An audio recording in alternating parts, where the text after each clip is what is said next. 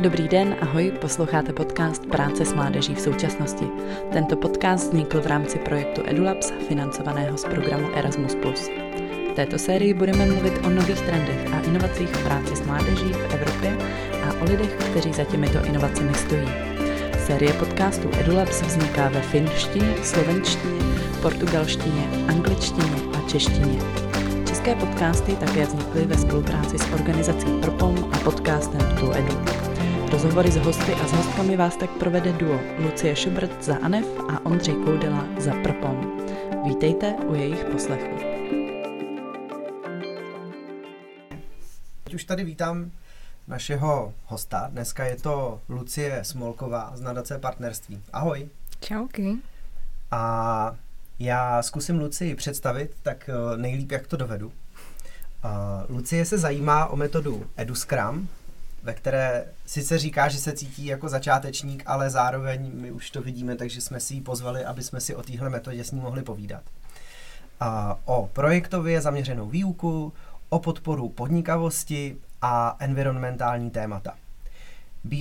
Byla regionální koordinátorkou hnutí Fridays for Future v Brně, zúčastnila se mládežnického summitu OSN v New Yorku a dřív organizovala akci Kruhy pro planetu v rámci platformy pro udržitelný rozvoj a etiku a podílela se na organizaci aktivit hnutí Brontosaurus.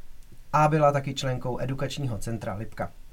No a teď působí jako koordinátorka programu Regenerátor, vedoucí projektu pro mladé Climate Heroes v nadaci Partnerství a aktivní je taky v organizaci Na zemi, i když, jak jsme si říkali teďka před rozhovorem, tak už z toho postupně couvá a vystupuje.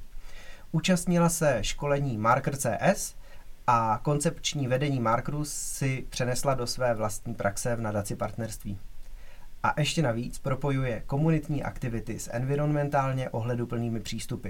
Hraje na housle, dokáže se s váma fundovaně bavit skoro na jakékoliv téma, působí jako multipotenciálka a média ji označila, což teda to mě přijde jako mega úsměvný, za českou Grétu. Ahoj Gréto. Lucie říká, že ji nejvíc zajímá, jak vytvářet a obnovovat vztah mezi lidmi a přírodou, jak žít dobrý život a jak do toho zapojovat mladé lidi. A tvrdí, že škola nás vůbec nepřipravuje na proměnlivý svět, do kterého vstoupíme. Lucie, já tě tady vítám. Tyjo, kde jste to všechno vyhrabali?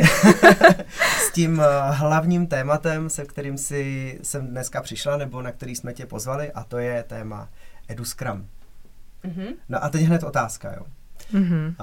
Vzdělávání má jako jedno velký téma hodnocení. To znamená, my jako studentíci, když jsme si připravovali tady tu rešerši, aby jsme tě nějakým způsobem představili našim posluchačům, jo, tak my teďka potřebujeme nějak ohodnotit.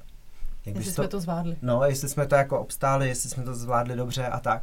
Jak nás ohodnotíš? Budeš nám dávat jako známky, 1, 2, 5, nebo dáš nám zpětnou vazbu, nebo slovní hodnocení, nebo jak ty se vlastně díváš na hodnocení ve vzdělávání? Dala bych vám zpětnou vazbu a asi bych potřebovala víc vědět, pro koho to bylo myšlený. Že kdybych to chtěla hodnotit, tak bych to potřebovala vztáhnout k nějakému cíli. A řekla bych, že bylo tam spoustu informací, nevím, co se z toho posluchač byl sakra schopný zapamatovat. A některý jsou vlastně trochu historický, jakože vnímám, že ovlivňují moji práci a moji praxi, ale kdybych měla říct teď aktuálně, co mě nejvíc zajímá, tak to budou systémové přístupy a jak propojovat pohyb se vzděláváním a vlastně rozšiřovat tu paletu nástrojů, kterýma lidi nebo děcka můžou si osvojovat nějaký nový dovednosti. Pohyb se vzděláváním. Mm-hmm. Pohybové metafory a konkrétně, kdybych vzala, že třeba téma, které mě zajímá, tak je conflict transformation, práce s konfliktem a jako nástrojem vlastně nějaký změny. Konflikt jako něco, co nám posvítí na něco, co je důležitý, kde nám stojí za to věnovat energii, do toho se s někým přijít o něco a může to posvítit na naše nějaké potřeby a důležité věci. Mm-hmm. A různé právě zvyky a komunikační vzorce a další tak krásně jdou zpracovávat skrz pohybové metafory. Vlastně něco nového, co se chci naučit, tak si nejdřív vyzkoušet v pohybu a pak to dokázat o něco líp aplikovat i v té řeči třeba. Mm-hmm. Jak si to třeba vydělá používat v praxi, anebo jak bys to sama využila? Mm-hmm. Zažila jsem to v Nizozemí, v Oldevechte. Byla jsem tam na erasmáckém výměnném programu, který se přímo zabýval vlastně tématem Conflict Transformation in Youth Work. A byla to jako skvělá práce lektorů, krásně pozorovat, jak dokázali vystavit ten program skutečně jako takový schůdky, že ty dovednosti se na sebe postupně navazovaly a nabalovaly a právě používali hodně pohyb a pohybové metafory.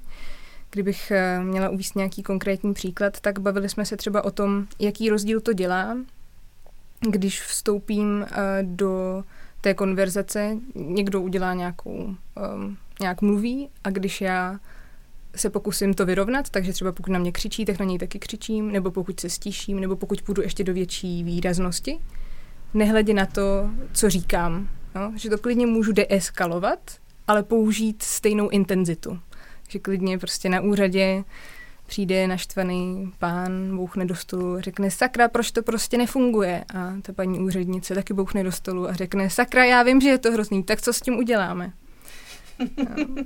Aha, a vlastně v něčem je na partnerský úrovni, že se vlastně potkají v té jako energii, i když nemusí vlastně jako pokračovat v tom. A to byl teda příklad mimo vzdělávání s dětskama, ale u děcek to vlastně, nebo v práci s mládeží to může být podobný. Prostě dítě na mě řve, prožívá silnou emoci a já můžu mluvit velmi klidně a tak. A nebo taky na něj můžu vlastně řvát, můžu se s ním potkat v té emoci.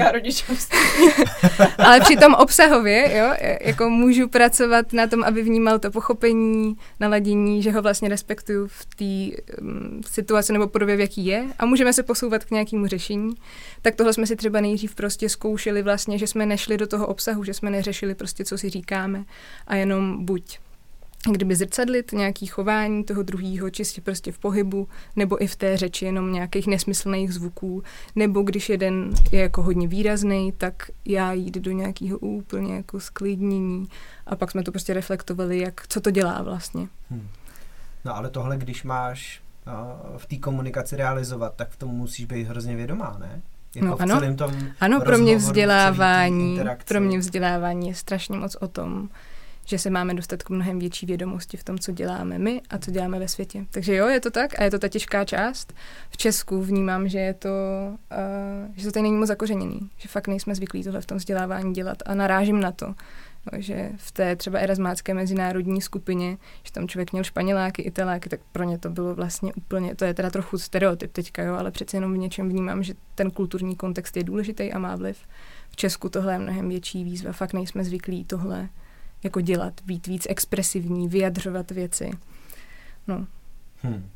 No a ještě teda, když u toho na chvilku zůstanu, tak tobě při komunikaci třeba s dítětem, který je naštvaný, má emoce, nebo třeba něčemu nerozumí a to v něm třeba vyvolává až vztek nebo něco takového, tak ty navrhuješ jako v té komunikaci, co se týče jako tonality, to znamená síly toho, jestli jako křičím, anebo jestli mluvím potichu a tak dál, tak ty navrhuješ jako potkat se s tím člověkem v té stejné míře intenzity, jakou aktuálně komunikuje on, ale doručit mu tam jako sdělení, který je jako racionální, nebo... Hele, to hrozně záleží jako na kontextu. Tohle bylo k tématu nějakého partnerského přístupu, jo? Že to někdy může pomoct. A pak tam to bylo ještě přenesený trošku do jiného kontextu, kde jsme řešili konflikt mezi dvěma účastníkama.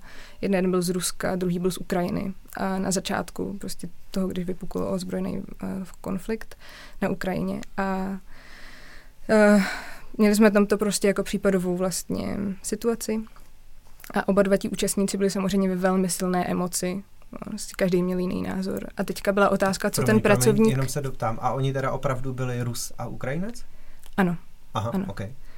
A my jsme měli jako vlastně se na to podívat, jak se jako pracovník s mládeží můžeme v takovéhle situaci zachovat. a co se v něčem ukázalo jako nejkonstruktivnější v tu chvíli, protože samozřejmě prostě ty světy jako v tu chvíli se nebyly schopný potkat, bylo tam strašně moc emocí, tak bylo vlastně jako uznat ty emoce a dát jim vědět, že jako vidíme oba dva v tom jako zranění a naštvání a nejít do toho, tak se uklidníme. Vlastně se to nesnažit dávat do té racionality ve chvíli, kdy to jako nebylo tam, kde by byl možný nějaký posun, že ten posun v téhle jako vyhrocené situaci, který byl možný, bylo vlastně jako uznat je v té emoci, ve který byly a pak prostě počkat, až si to trochu sedne, pracovat s časem s dalšíma věcma, se kterými můžeme v neformálku a dlouhodobější práci s lidma pracovat, až budou schopní se jako o tom bavit a vyslechnout si vůbec to druhý. Oni nebyli schopní se slyšet v tu chvíli. Tak je to spíš o tom a v Česku spíš, než že bych se mi stávalo, že bych uplatňovala nějakou takovouhle sílu, tak spíš potřebuji ty děcka hodně vyzývat k tomu, aby vlastně mi dávali nějakou zpětnou vazbu v průběhu těch programů, aby vyjadřovali, co si myslí a že třeba s něčím nesouhlasí nebo jim to nesedí. Takže tady se spíš potkávám s opačným problémem. No, ale já nepracuji jenom s mládeží, pracujeme i s komunitama v nadaci. Podporujeme komunity, které dělají environmentální projekty, snaží se do toho zapojovat komunity a místní hráče a tam už třeba ty situace a práce s konfliktem je mnohem víc aktuální. Jo. Když třeba se lidi, kteří dělají výsadby, snaží se zprůchodnit krajinu, tak řeší docela slušné konflikty se zemědělci z vlastní půdy. Tak tam už je to pak třeba víc na místě. To si teda hned na začátek přinesla hodně silný téma. A možná k tomu přidáme ještě drobnost. Jsi zmínil, že na zemi nějak odcházím. Já jsem byla nějakou chvíli na zemi i v nadaci zároveň, pak už to bylo neúnosný a v nadaci jsem měla větší zodpovědnosti, takže jsem se přesunula plně do nadace a teďka se možná ten poměr trochu otočí, takže to se ještě uvidí. A každopádně jedna z věcí, kterou mi na zemi velmi přineslo, tak je, že na zemi funguje jako sebeřídící organizace. A řekla bych, že je to jedna z mála příkladů organizací, co znám, kde to skutečně funguje, to sebeřízení. A jedna z těch částí, co nějak maže celý ten systém, tak je zpětná vazba, funkční zpětná vazba a samozřejmě nenásilná komunikace a práce s konfliktem. Takže to uplatnění těchto věcí není jenom ve vzdělávání, ale dost i v projektech a fungování organizací.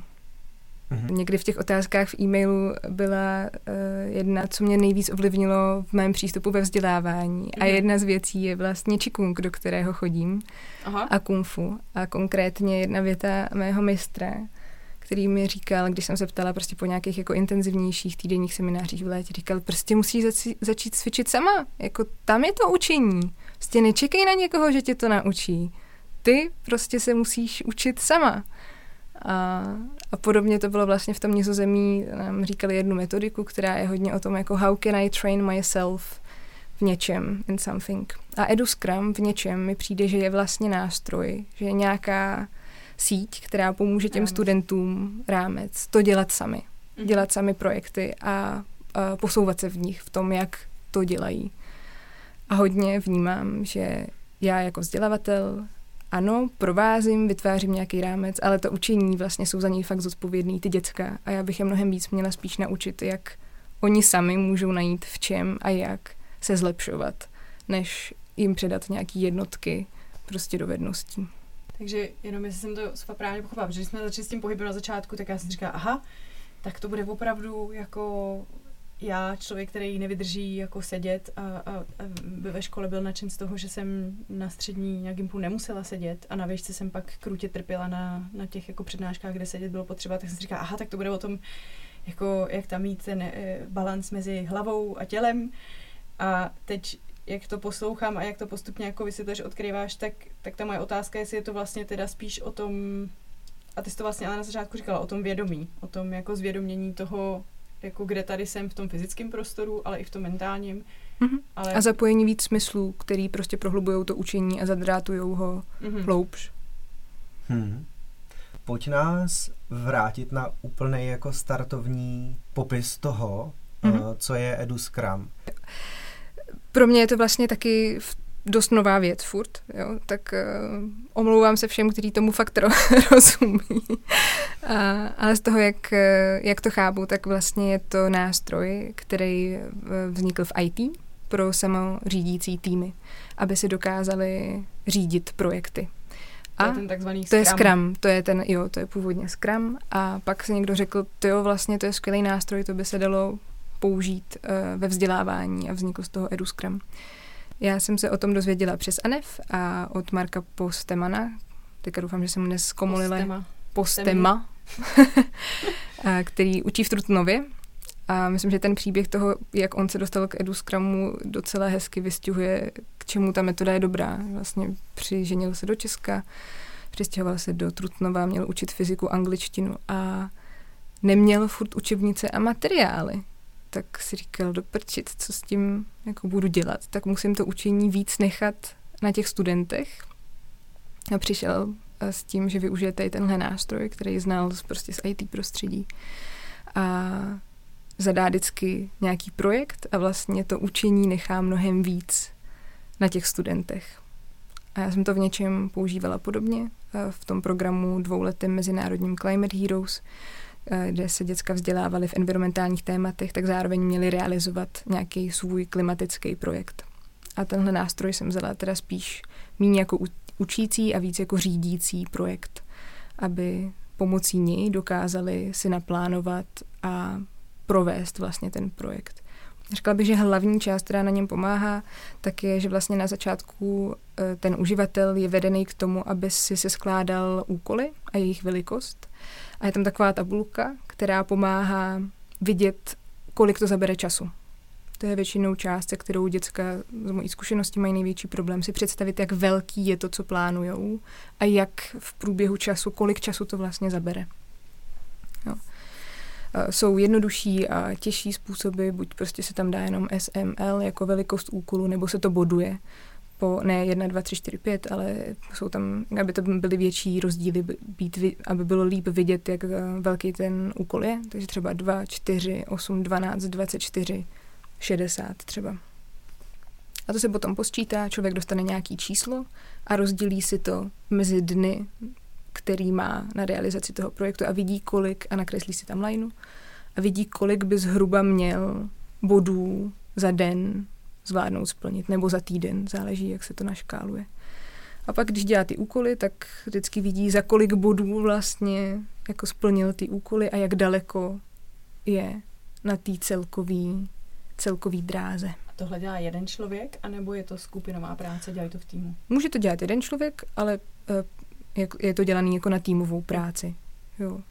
Já jsem celý ten Eduscrum předělala do Mira, do online nástroje, takže děcka to právě mohly používat z různých míst a měli to k dispozici, vlastně, když měli ty týmy prostě roztrkaný po republice. Důležitá je taky nějaká úvodní část a to jsou kritéria úspěchu, kdy na začátku vlastně ta metoda vede toho člověka, aby si vyjasnil, co chce mít na konci a jak ten cíl má vypadat a podle čeho to pozná. To je náročný. Zjistila jsem, že je to mnohem těžší k tomu ty děcka vést a potřebuje to větší přípravu. To bych udělala příště jinak. Strávila mnohem víc času nad tím se bavit vlastně o tom výsledku. Jsme potom s nimi dělali i nějakou imaginaci a věci, ale vlastně později v tom programu. Jo, je potřeba si to docela vyspecifikovat. Co pomohlo tomu, co jsem v tom programu takhle měla zařazené v tom designu, tak bylo, že předtím, než si vymysleli svůj projekt, který by chtěli udělat, tak jsme se bavili hodně o tom, jaké jsou jejich sféry vlivu, co vlastně mají šanci ovlivnit, protože nejčastější neúspěch projektů je, že si prostě stanoví příliš velký, příliš nekonkrétní, mimo jejich sféru vlivu, mimo to, co prostě mají šanci ovlivnit. A taky jsme měli vlastně první víkend a půl, kde jsme se věnovali tomu tématu životního prostředí a nějakých výzev, které jsou před námi teoreticky, aby si rozšířili vlastně představu o tom, co je potřeba, co jsou ti hráči na tom poli a co jsou ty jejich sféry, kde můžou něco ovlivňovat. Že tohle proběhlo, hodně to tomu pomohlo, že se dost proměnili od jejich úplně prvotního nápadu, co nám poslali v přihlášce do toho, kdy začali reálně plánovat ten projekt, ty představy, ale ještě to chtělo mnohem víc si ujasnit, co chcou mít fakt na konci a z toho postavit vlastně ty kritéria. A já jsem si z toho vzal, že Eduscrum je teda do vzdělávání převedený přístup, původně z IT. Ano. A vlastně ten základní princip je, že my přivedeme do třídy, školy, skupiny něčeho, vlastně projektový náhled na věc. Ano. Takže využijeme všechny jako výhody a zároveň všechny pasti projektového řízení k tomu, aby se ty studenti na tom vzdělávali mnohem jako iniciativnějc a samostatnějc, než jak jsou normálně zvyklí. Přesně tak. Což teda klade jako dost velký nároky asi i na ty učitele, ne? Jo. Jo, ale vlastně to je, teďka budu víc mluvit za zkušenost toho Marka, kterou nám předával, že vlastně na začátku to provázení bylo velmi podrobný a vyžadovalo z jeho strany, vlastně on, jak to používal ve výuce, tak bylo, že nastavil ty kritéria.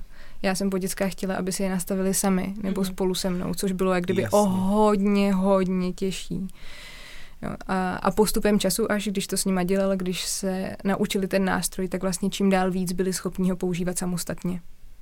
Takže to vlastně, že si pak byli schopni... míru, jako do jaký ten člověk je jako vyzývaný k té vlastní samostatnosti. Přesně. Okay. Akorát já jsem trochu z neznalosti, trochu z toho, že jsem chtěla použít ten nástroj jako trochu jinak, tak jsem vlastně jim dala velkou míru volnosti, což znamenalo velký požadavky vlastně na ně, něco udělat, s čím nebyli tolik seznámení.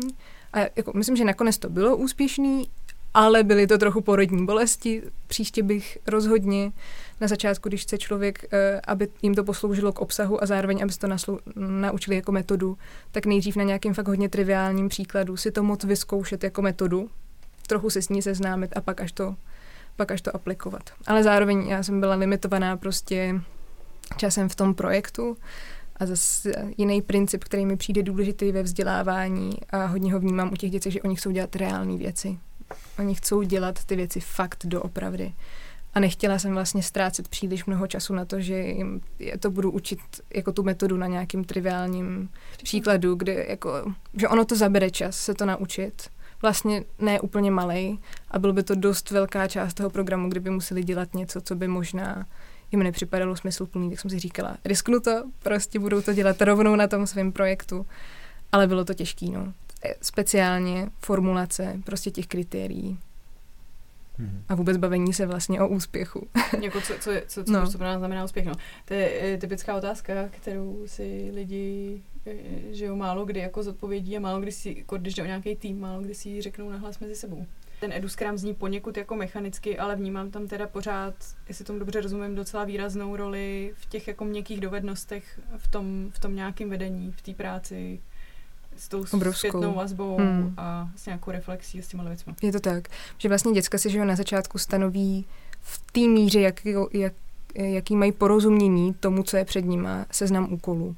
Pak velmi rychle pravděpodobně zjistí, že něco budou potřebovat udělat jinak, že budou muset vlastně přeškálovat trochu ten projekt, ale vlastně to je to, čemu ten nástroj pomáhá. To, aby byli schopní průběžně vidět, jak se ten projekt posouvá a co potřebují udělat v tom jeho řízení.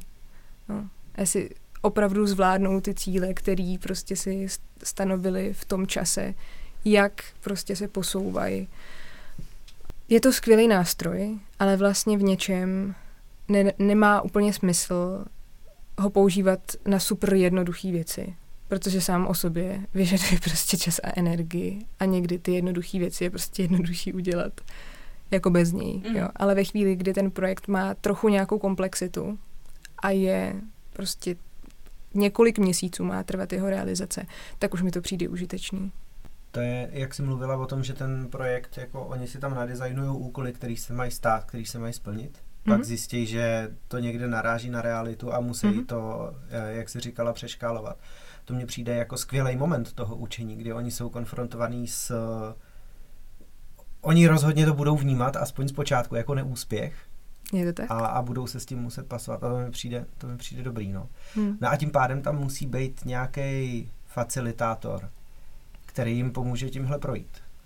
Je to tak jako a to byla moje role. Jasně. A je velmi užitečné, když trochu, není to nutné, ale je užitečné, nebo v tomhle případě bylo užitečné, že jsem měla jako nějaký náskok ve zkušenostech v těch tématech a v tom, jak se dělají takovýhle environmentální projektíky, protože skutečně oni se na začátku velmi těžko dokázali představit, co všechno je potřeba a bylo užitečné, že jsem jim spoustu těch věcí odkryla a nemuseli je zjišťovat prostě s tím zpožděním a tolikrát to třeba předělávat.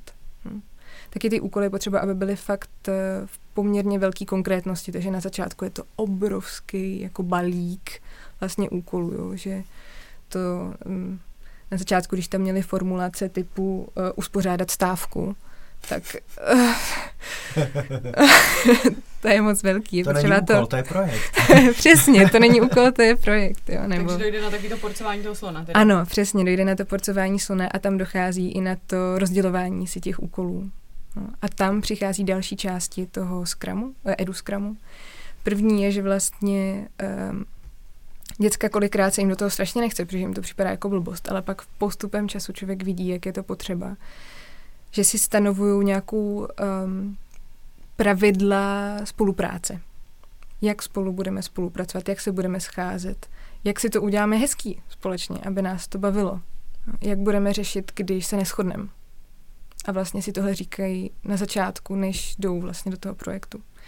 A tím, že řešíme i podporu komunit a práci s týmama, tak je fakt fascinující, jak tohle se ty týmy strašně často neřeknou. A pak, když už fungují 2 roky, tak je velmi těžký se k tomu vrátit a říct, tak se pojďme bavit o tom, jak fungujeme.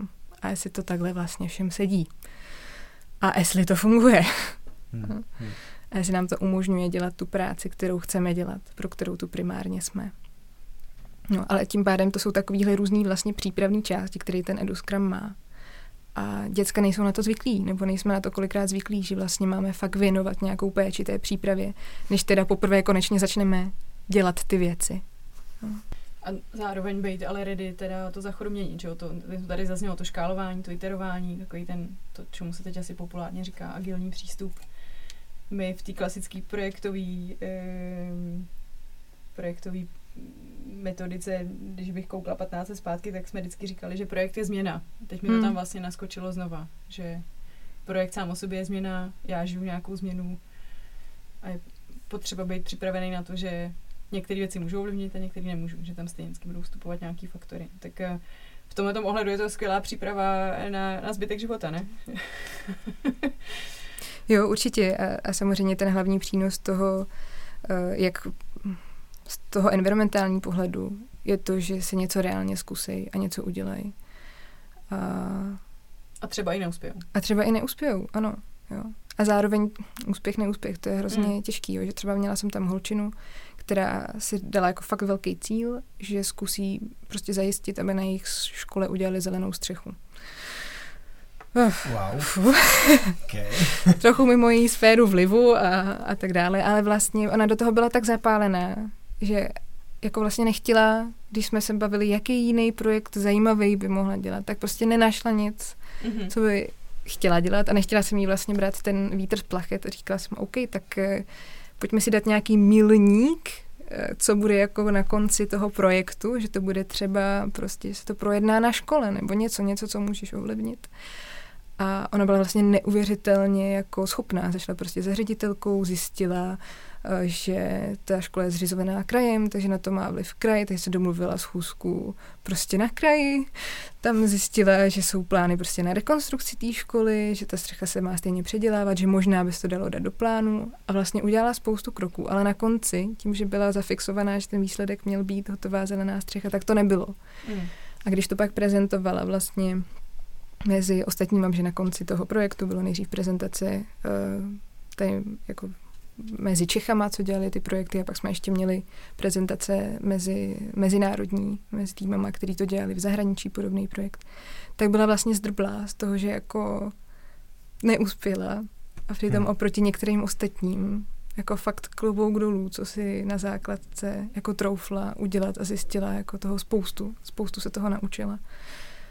No. Co je nebo byl nějaký tvůj vzdělávací fuck up? Co se ti ve vzdělávání nepovedlo? Tak, No krásně souvisí i s tím Eduscramem a s tím, co jsem zmiňovala. A vlastně já jsem designovala, realizovala teďka ten 2letý projekt Climate Heroes. A v tom prvním ročníku celá natěšená na zemi a z participace jsem si řekla, že to uděláme jako super participativní, jo? Že úplně od začátku, jen co vybereme prostě účastníky, tak si společně řekneme, kdy budou termíny a jaký témata je zajímají a pak až to jako budu dávat dohromady. Totálně blbý nápad. Respektive nepotkal se s realitou. A je vlastně úplně, je to jako pochopitelný, jo? Jako tohle člověk může dělat ve chvíli, kdy tam existuje nějaká důvěra, kdy ty lidi se znají, kdy mají fakt silnou motivaci něco dělat a kdy už trochu přibírají zodpovědnost za to svoje vzdělávání. Ne ve chvíli, kdy je to prostě nová skupina, která mě nezná pořádně, sebe nezná, má spoustu dalších jako priorit, vlastně pořádně neví, co to bude, nemá vybudovanou tu důvěru. Takže prostě co se stalo, víceméně se mi to celý rozsypalo, prostě měli jsme domluvený nějaký první 2 termíny, měli jsme nějaký první online, zároveň teda byl covid, takže ten tomu úplně jako moc nenapomáhal. No, jasně. A prostě pak mi děcka pomalu přestali odpovídat a úplně prostě se to rozpadlo, takže jsem v září musela dělat druhý nábor a tu první skupinu vlastně nabrat znovu. Co zbyly? Zbyly mi asi 3 děcka z toho a zbytek jsem musela dobrat. A vlastně udělat to pak už normálně, jakože byla nějaká nastavená struktura, nastavený témata. Začala jsem být mnohem přísnější v těch požadavcích a vlastně v něčem to přineslo i pro ně mnohem větší nakonec svobodu a klid, protože na začátku prostě měli to vedení, věděli přesně, co mají čekat, po prvním semináři a něco si vybudovali trochu tu důvěru, věděli, co ode mě můžou čekat. A potom na konci vlastně jsem tu participaci a volnost otevírala mnohem víc. Jo, že třeba to regionální fórum tak už fakt spolu organizovali se mnou. Ale začít tím totálně blbý nápad.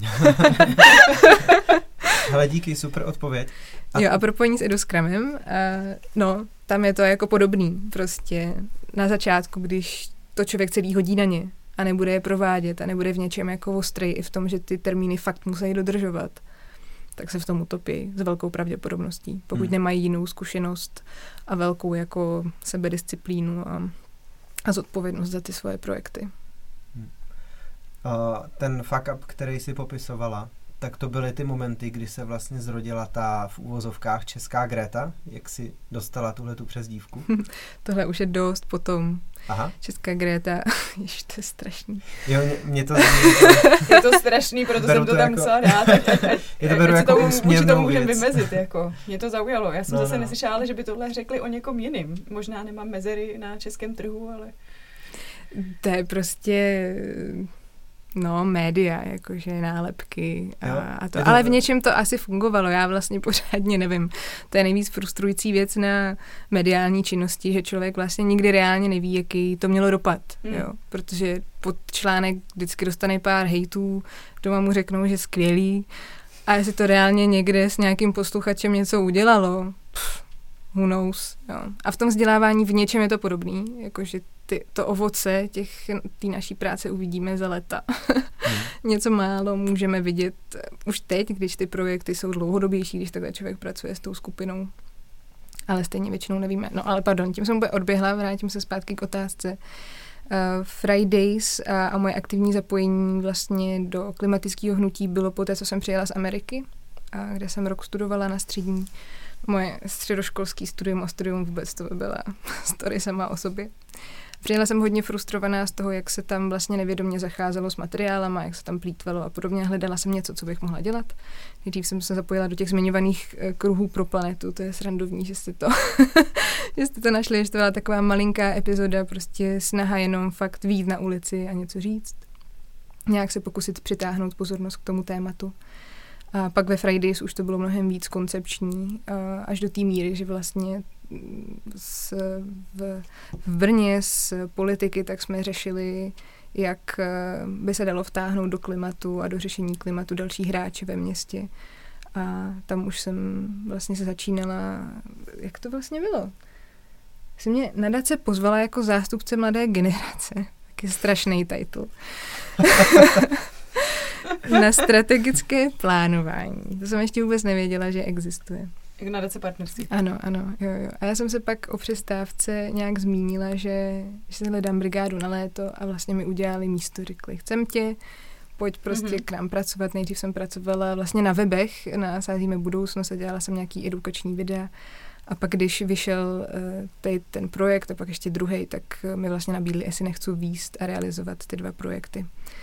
Takže to, co jsem dělala v Climate Heroes, bylo až rok něco po té, co jsem měla za sebou svoje aktivistické období a mohla jsem si vyzkoušet fakt jako velmi zajímavou paletu setkávání s lidma, aktivit, příležitostí, že to bylo fakt takový jako zajímavý momentum ve společnosti, že jsme dělali stávky, ty první byly fakt plný a teď už to mají děcka těžší. Tehdy to prostě fakt byla taková nějaká zajímavá vlna. Ty jsi říkala, člověk udělá nějakou aktivitu, třeba napíše článek, něco takového. Stane se vždycky to samý, doma mě pochválej, stane se vždycky to samý, pod článkem je pár hejtů. A já vlastně nevím, jaký mám reálný dopad. Neobsahuje Eduscrum nějaký metody, které pomáhají měřit dopad toho projektu? Není to tam už jako zakomponovaný do té struktury? Je.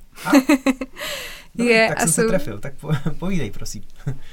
Je to těžký, je to výzva a souvisí to s těma kritériama. Že vlastně člověk na začátku řeší, co bude na konci a jak pozná, že byl úspěšný. A to je v něčem přesně to přemýšlení o dopadu. Jo.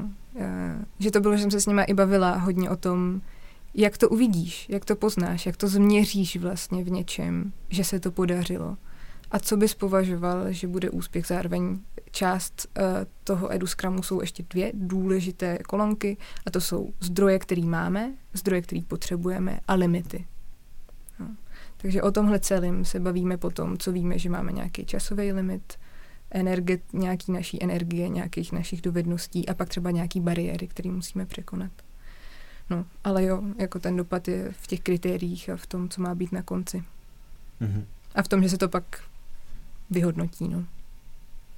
Když by teď naši posluchači, mezi nimi teda pravděpodobně nějaký vzdělavatelé nebo učitelé, chtěli si Eduscrum někde vyzkoušet, nějak s tím jako začít, tak co bys jim poradila, nebo jaká je vlastně možnost, kde můžou čerpat, jsou nějaký otevřený zdroje, nebo tak vím, že si to zažít? No, mega, jakože tohle podle mě jako bez šance realizovat, pokud to člověk sám jako nezažije, nebo nemá aspoň nějakou zkušenost s projektovým řízením a s podobnýma věcma. Vím, že Anev bude dělat teďka zase nějaké školení, tak to mi přijde, že je asi taková nejlepší příležitost. A jinak v Česku bohužel fakt moc nevím, že by něco bylo. No. Jako já ráda určitě, pokud by se někdo s něčím ozval, tak moc ráda vám nasdílím. Zavolám si třeba s váma k tomu, ale jako školení na to rozhodně dělat teďka nebudu. A jsou určitě zdroje v angličtině. Pokud není pro vás bariéra angličtina, vygooglujete si to, najdete nějaké věci.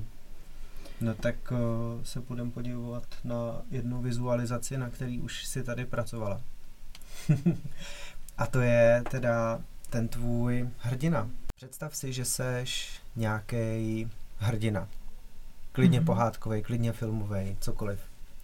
A představ si, že jako hrdina máš nějaký quest, projekt, nějaký způsob, jakým chceš proměnit svět. A zároveň si představ, že jako takovejhle hrdina máš k dispozici různý nástroje nebo superschopnosti. Možná máš meč, možná ne. Možná máš štít, možná ne, možná chtěla být rytíř, jako. No. Co je ten tvůj jako quest a co jsou nástroje, který používáš k tomu, aby si nakonec uspěla? Vlastně myslím, že to není až tak kreativní, že je to docela... No, ale byly to první věci, co mě napadly. Aha. A říkala jsem si, že kdybych měla nějakou jako super schopnost, tak bych si přála, abych uměla se s lidma dívat nebo vidět realitu a ustát to. Jako se fakt... jejich realitu? Nebo... No, jejich a realitu světa. Jako tady to mám přece jenom asi hodně propojený s těmi environmentálními tématy. A no, to by bylo skvělý, jako umět. Dokázat se na to společně podívat se tomu do očí a i nějakým svým věcem. Jako v tom seberozvoji to taky vnímám, že vlastně dost často jsme zaseklí, protože prostě jako nejsme vlastně ochotní se podívat těm našim bolístkám a výzvám přímo do očí a vidět je. A když to přenesu ještě dál, tak i v těch mezilidských vztazích myslím, že fakt to dokázat ostatní vidět, jako fakt reálně uvidět pro to, kdo jsou, tak je těžký a moc se to nestává. Takže to by bylo hodně cool. Tak znova musím připomenout stopařův průvodce po galaxii a zbraň úhlu pohledu. Máme to tady zase. Jo. Mě tam teda napadl pan Levinas a jeho etika tváří v tvář a takový jako pěkný vysvětlení nějakého jako zakoušení jako teď to prostě to té křesťanské tematiky, ale zakoušení jako Boha v tom druhém, že jenom v tváří v tvář někomu jinému vlastně můžu jako pochopit a zakusit některé věci. Tak sorry, že to odvádím od 42 někam, ale... Ne, to je úplně v pořádku. Já myslím, že to jako souvisí. No. Já jsem zmínila na začátku úplně krátce, že něco, co mě hodně zajímá, tak jsou systémové přístupy a systémové myšlení. A tam je to úplně inherentní, nezbytná součást. Prostě to dokázat a teď se to teda naváže trochu i na to nejenom vidět realitu svýma očima a být ochotný se na ní podívat, ale být si vědom, že vždycky vidím omezený úhel a že fakt vlastně potřebuju ty ostatní, abych z toho celku viděl víc. No. A zajímat se o to. No, to je ale hrozná výzva, to je strašně náročné. Jo, však jsi říkal super schopnost, já myslím, že to... Pravda. Sám se s tím přišel. Je to přesně.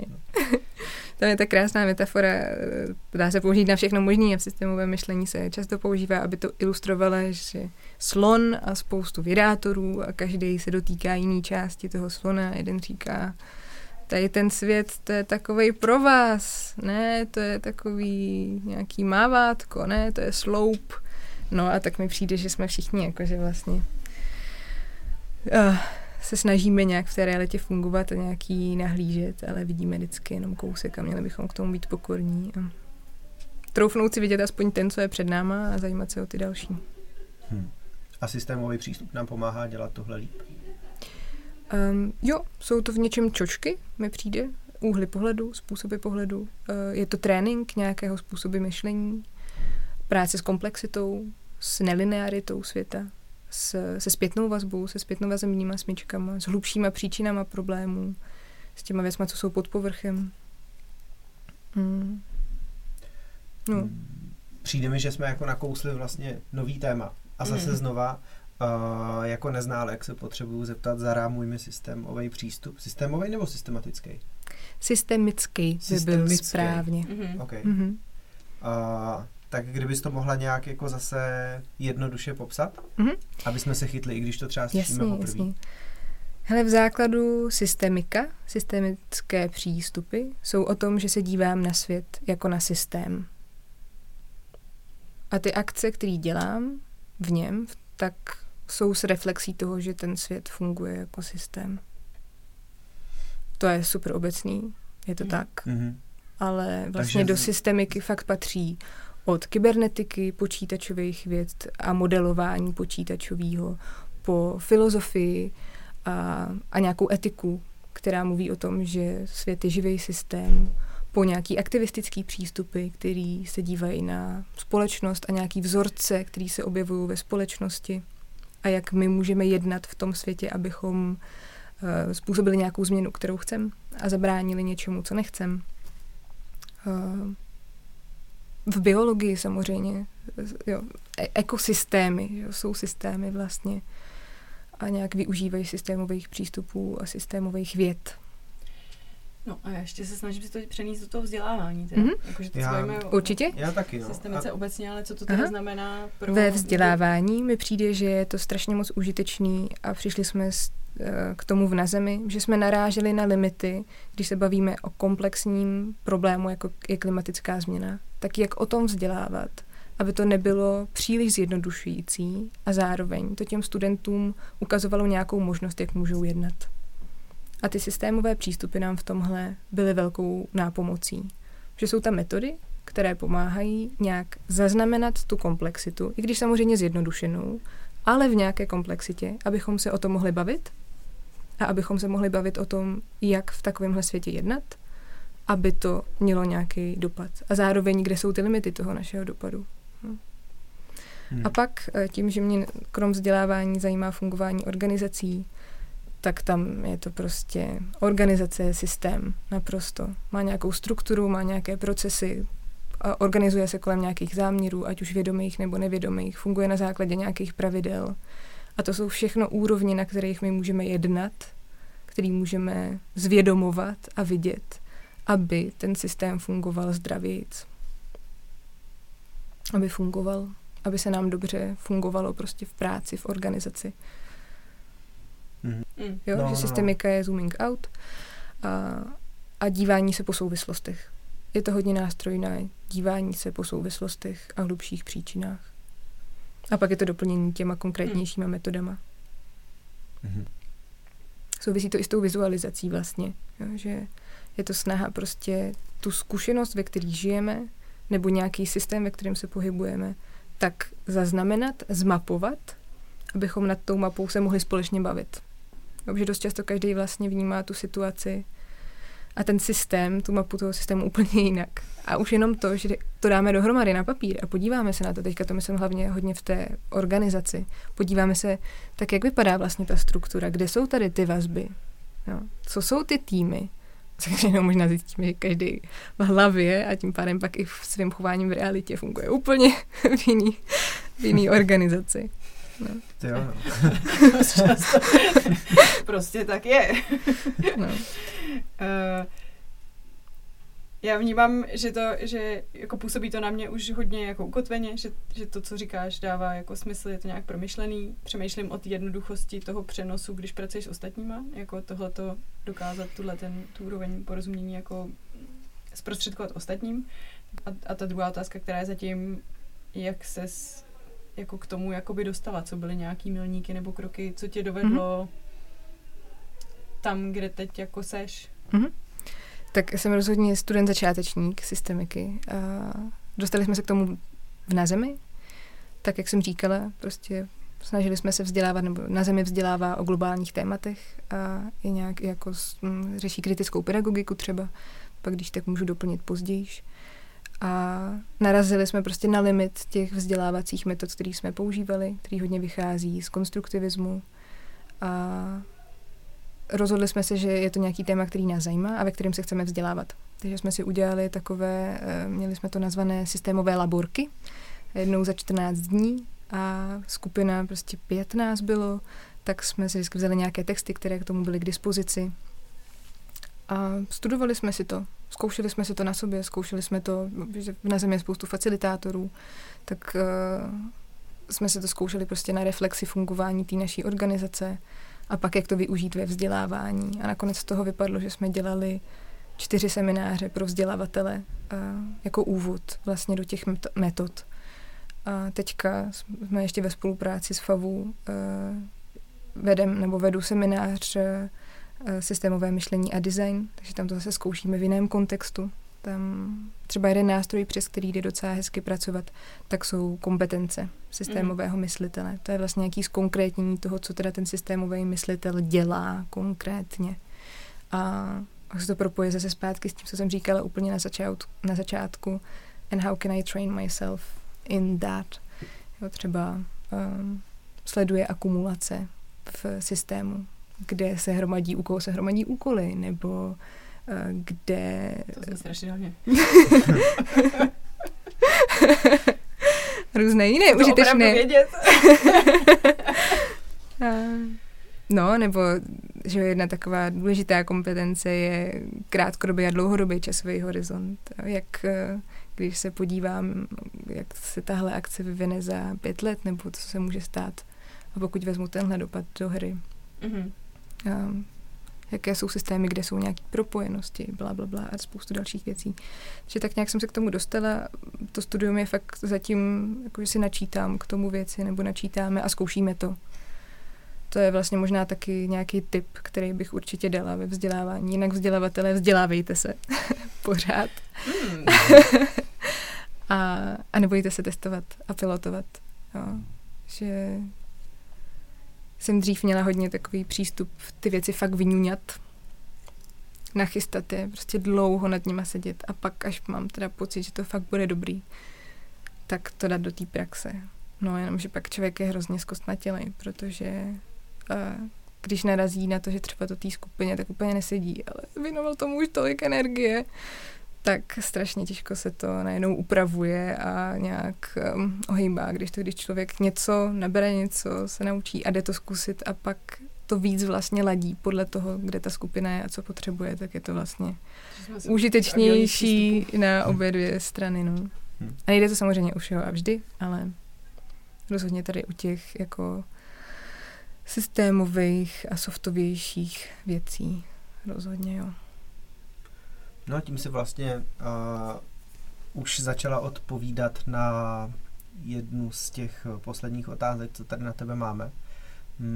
Řekněme, že to teď poslouchá nějaký úplně normální učitel, základka, střední škola, učňák, vysoká škola.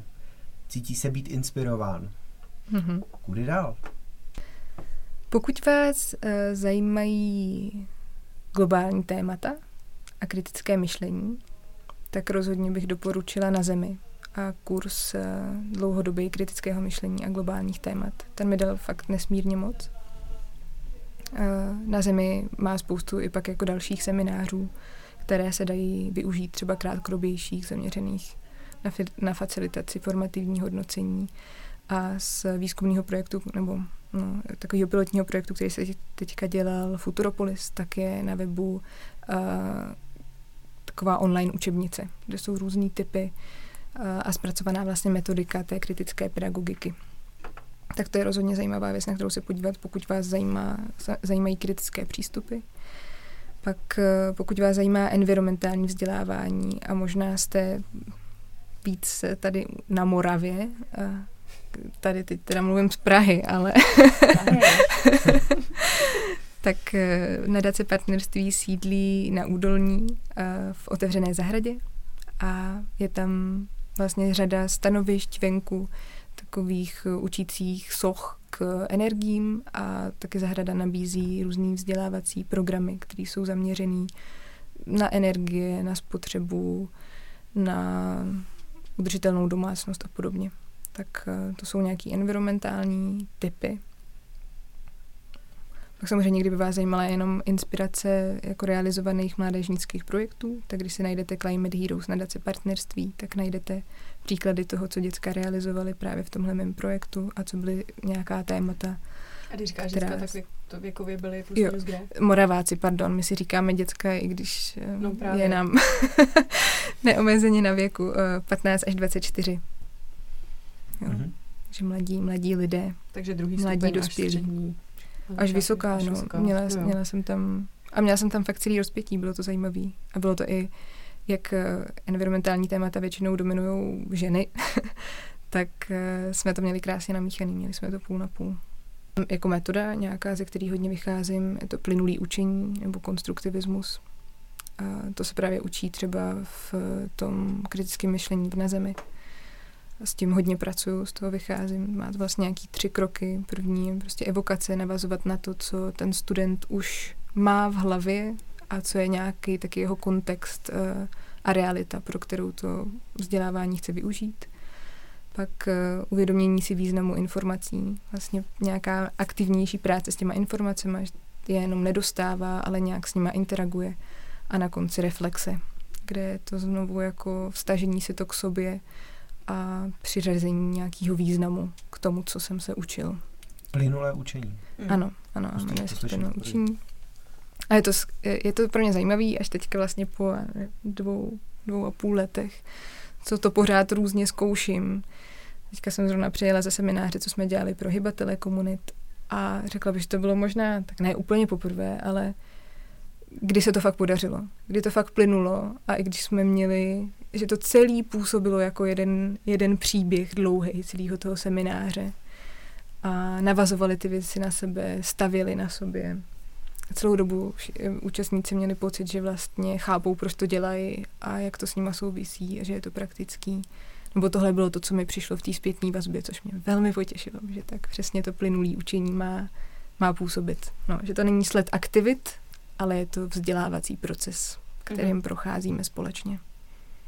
Tak to mi přijde dobrý. To mi přijde jako krásný závěr, jako úplně jako ohraničený typ, který se dá chytit a zkusit s ním hnedka experimentovat. Možná rychleji než Eduscrum. jo. Ale teda ten mě zaujal taky a to hodně. Lucie, moc děkujeme. Rádo. Taky děkujeme, díky. Ahoj. Tento podcast pro vás připravila organizace ANEF ve spolupráci s organizací Propom pro mezinárodní projekt Edulabs financovaný z programu Erasmus+. Partnery projektu Edulabs jsou ANEF za Českou republiku, Youthwatch za Slovensko, Teammate za Portugalsko a Univerzita aplikovaných věd za Finsko. Prostory pro nahrávání podcastové studio H4C poskytl Campus Hybernská.